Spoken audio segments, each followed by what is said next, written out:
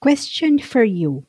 Alam mo ba kung anong stage ka na sa freelancing journey mo? Specifically sa podcast production service na meron ka or ina-aspire mo na magkaroon ka. Listen to this episode because I am going to walk you through the 6 stages to becoming an indispensable podcast service provider. Enjoy listening. Hi, Podlets and Troopers. Welcome to another episode of the Value Podcast Show. Unahan ko na kayo. Pasintabi kung medyo makakarinig kayo ng busina, tahol ng aso. Kasi nandito ko sa living room. Medyo aalis kasi kami kaya nagmamadali ako. Hindi ko na na-set up yung recording area ko. And I thought, kanina pang umaga, I was thinking, ano bang dapat kong i-share ngayon sa podcast? So, obvious, hindi kami nag-batch content ni Se. Pero gusto ko rin palang sabihin sa inyo, banggitin sa inyo na si Se has published another episode last Friday. And medyo may pa-Easter egg hunt kami doon. Kaya kung interesado ka, kung malaman kung ano yun, pause mo muna tong episode ko and then go back to the episode last Friday to find out. So, ayun, sabi ko nga, tinanong kita kanina sa intro, kung alam mo kung anong stage ka na ngayon sa freelancing journey mo o ng pagiging podcast service provider. Dito kasi sa bootcamp, Se and I were able to come up with the 6 stages ng mga naging estudyante namin. So I am going to give you an example kung sino yung nandun sa ganong stage. Ano bang tawag dito? Na nasa ganong stage, and then tingnan natin kung makaka-resonate ka. Okay? So, asa na ba yung aking kode ko dito?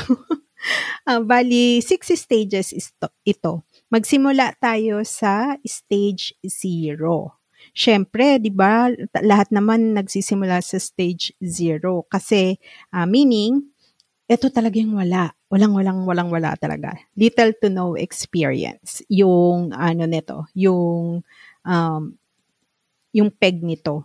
So, pag little to no experience, tatanungin mo, Chang, meron ba kayong mga estudyante na stage 0 talaga? Well, oo, I can really tell na meron kasi parang ngayon nga ring batch na ito meron pa rin kahit konting percentage na talagang stage 0 sila. Pero ang iaano ko sa inyo is hindi ako magpo-focus ng sobra dito sa stage 0 kasi nga I wanted to give you like a walkthrough kung paano siya ano yung susunod after stage 0 kasi sasabihin nyo little to no experience and everybody has to start somewhere. So, I would assume lahat naman tayo talaga starts at stage 0. Now, dito sa sa roadmap namin ni Se, stage 1 is after stage 0, punta na tayo kay stage 1 which is saan na ang aking código? Which is what we call the, kung stage 0 ay aspirant. Ang stage 1 naman, we call it the awakening or yung planting stage, kumbaga. Dito sa stage na to is you were able to get at least 1 BCS gig on the side and you understand the indispensable podcast servicing and how it is positioned in the revenue line. And sa stage 1, you must at least, syempre kung nag-BCS ka, you should have gotten a couple of feedback and testimonials na by that time. I am hoping na ganun nga. And so, sino sa mga troopers namin yung nasa stage 1 nung pumasok? Actually, I can really say na parang on top of my head lang, si Maricel Denuyo, parang stage zero siya eh. Tsaka si Clarissa. Yun yung mga natatandaan ko. Pero during the bootcamp kasi, we have an implementation project. Uh, this is what they have to do is they have to learn the launching process by doing it. And we thought that the easiest and the best way to go about it is if in two ways. If they are going to get a BCS client or they are going to do it to themselves. Gagawin nilang guinea pig yung sarili nila. And all of them, we group them, grinupo namin sila and then they will decide kung magbi-BCS sila, kukuha sila ng outside client or gagawin nila sa sarili nila. Basta they have to decide and just follow the proven process na nilayout namin ni Se on how to launch a podcast in 14 days. And sa stage 1, I could really say na napunta dito si Maricel Denuyo at si Clarissa. For Clarissa, I invite you to go back to one of our Facebook Lives. Siguro mga couple of weeks ago, naimbitahan namin si Clarissa and she is going to tell you about that,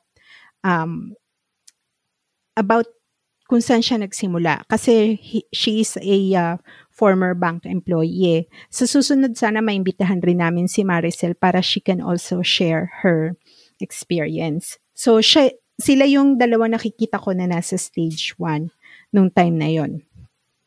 And then stage 2 is eto na yung tinatawag namin na earning or learning by doing na. Optimize na yung profile ninyo, nagjo-join na kayo, medyo malakas na ang loob nyong mag-join ng groups and communities. Meaning, nakikimingle na kayo. So, ayun, sila yung mga, wala pa pala sa stage 2. Ang feeling ko dito sa stage 2 would be, kasi earning na to eh, nung nag-start is si Kay, who also we're lucky enough to get her on our Facebook Live. You can, I am going to link everything in the show notes or you can check it in the episode description. So, tsaka si Joren, yan yung mga naiisip ko na nandito sa stage 2 noong time na yun eh. I don't know kung meron pa, pero alam ko marami pa. Hindi ko lang siya maisip ngayon talaga ng agad-agad. Kasi ito yung yung kumikita na ng mga 20 to 30,000 a month for being a podcast, na siya, podcast VA, ganun. Tapos they understand na the role, yung role nila, yung role ng podcast in their client's business. So they are either solving one or two of their clients' needs. So, nung nag-start yung bootcamp, ang nakita kong nandito sa stage 2 nung time na yun, is si Marge, si Joren, si Mark Rodriguez, hindi ko pa maisip na pero alam ko madami pa sila dyan. So, yun yung stage 2. Now, let's go to stage 3. Yung stage 3 is thriving. You can also, we also call it growing with intent. Ito na yung successfully closed ka na sila ng third or second client. Tapos, meron na silang written case study documentation. Pwede din na nagsisend na sila ng cold emails at nagpo-post ng mga value content. Yon. Tapos, at least sana, automated inbound funnel meron na sila. And consistently, making 6 figures in the past 3 months. Now, in this stage, ang mga nakita ko na dito na ay si Rachel Mutok. Meron din siyang very parang special clip na namin from one of our coaching session na nandito din sa sa podcast natin. Shinare namin ni Se. And also si Yuan. Yuan also has Facebook Live dito sa ating page at saka sa group. Kasi si Yuan is a former social media marketer. And then, she founded Podvantage Media, which is a podcast production agency. Same as with Rachel. Si Rachel is Pod Launch nga ba? Launchpad, hindi ko na matandaan pero yun yung agency niya. So meron na 'tong mga team members, sila. Meron pang isa si Sindri, alam ko nasa stage 3 na siya nung pumasok siya sa'min. Um, Wala na akong maisip pero yun yung stage na yun na consistent na in the past 3 months nakaka, 100,000 pataas. Now, stage 4, this is the evolving stage or building to scale. Meron ka ng documented client acquisition. Alam mo na kung anong process mo in getting leads. Documented din ang sales process mo on how you do the sales call or yung conversion. Documented na din ang fulfillment, ang deliverability ng mga services and assets. Pati client retention process mo, including upsells, ay documented na din.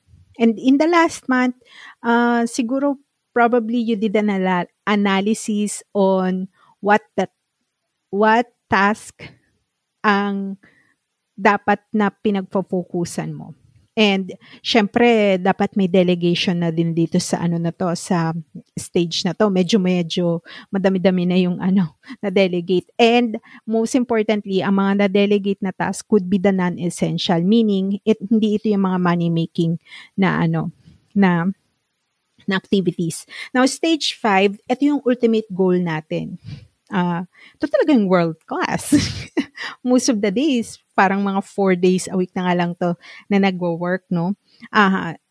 You also have other people working with you, getting a lot of testimonials, kanyan, and getting more clients. And most of all, helping a lot of people. So now you see yung stages namin ni Se.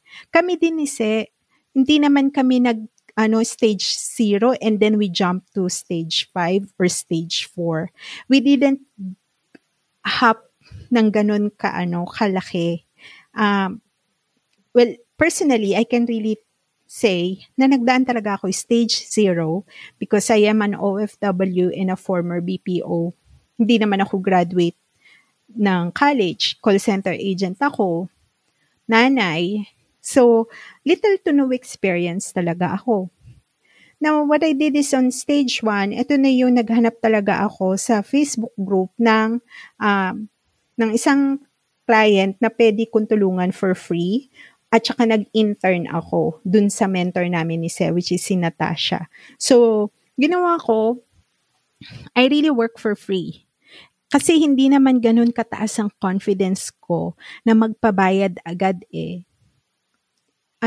I'm sure sana nakaka-relate ka na may tao talagang katulad ko na kahit ano pang sabihin, kahit na madaldal ako ganyan, yung kumpiyansa ko, hindi pa ganun katibay nung mga oras na yon. So, kinailangan ko talaga na parang kailangan ko ng proof na alam ko yung ginagawa ko para kapag makahanap ako ng ibang kliyente, meron akong parang proof na ginawa ko na.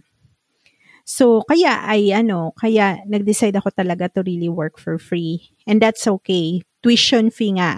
Sabi nga namin ni Se dyan, tuition fee natin yan. And then second is, nag-ano din ako, I started with 15K to 20K earnings a month. Ganun lang rin. Then gradually, when I focus talaga on giving value to my clients and also making sure na may papel talaga yung podcast sa business niya, I was able to climb to stage 3 wherein I am consistently earning 6 figures. Pero matagal. Sa akin talaga, inabot ako ng taon. Kasi kami ni Se, we started stage 0 to 2016 I got my first client, yung talagang until now, client ko pa rin. Yung I consider premium, kahit hindi premium ang bayad niya sa akin noon. Kasi $6.50 lang nung when I started. Pero until now, siya pa rin ang client ko pa rin siya. And hindi na naman ganun ang hourly ko. At hindi na nga rin ako hourly. So, I consider him as a premium kasi, nag-continuous yung growth ko dun sa company. And he makes it a point na whenever the company grows, I grow with the company. 'Di ba mas masaya yun, yung gano'n na nararamdaman mo na kasama ka pa rin sa pagtaas o sa pagiging successful niya. So, ayun. Yun yung stage 3 ko. And then stage 4, ito yung evolving. Medyo ano pa 'to, marami pa rin akong mga bagay na hindi nado-document. Kaya nga kami ni Sir parang biggest ano namin talaga, biggest challenge namin is to create our own system. Kaya ano, kasi when you have systems in place, napakadali na talaga na ano, na kumuha ng maraming-maraming clients. Pero ako ingat pa rin akong magkuha ng marami because nga I am still developing my system, enable for me to provide a world-class fulfillment to my clients right now. So wala pa naman ako, personally I am not yet on stage 5. Pero 'di ba nga ito yung ultimate goal natin. And God willing, alam naman siguro ng Diyos kung ano yung nasa puso natin at by His grace, lahat tayo sabay-sabay o kung hindi man sabay-sabay, lahat tayo papunta din sa stage 5 wherein we are now living the lifestyle. So ayun, kung umabot ka sa parting 'to, maraming salamat and I am so thankful na nakinig ka until this part. This coming Wednesday, Cecilia and I are going to have a free masterclass which we call How to Build a Profitable Podcast Production Service from Scratch. We are going to also do a demo on how to keep podcast clients for life. This will be on Wednesday, March 16 at 7 p.m. Now, you have to register para maka-attend ka ng masterclass. So, all you have to do is go to valuepadmarketing.com/podcast agency. I am also going to include this link in the show notes in the description of this episode. So, Padlets and Troopers, masahan ba namin kayo sa Wednesday? Supportahan nyo kami ni Se. And thank you so much for sticking with me. Medyo napahaba na tong kwento ko. So, maraming salamat pa rin sa pakikinig sa amin. And please, if you have time, join us inside our group. Kung wala pa po kayo doon sa group natin, no? Nandun po tayo sa Facebook. All you have to do is look for Podcast VA School by ValuePad or just look for that link in the show notes below. So again, Padlets and Troopers, thank you very much. We are praying for all of our success and you enjoy the rest of your day. Bye. See you next time.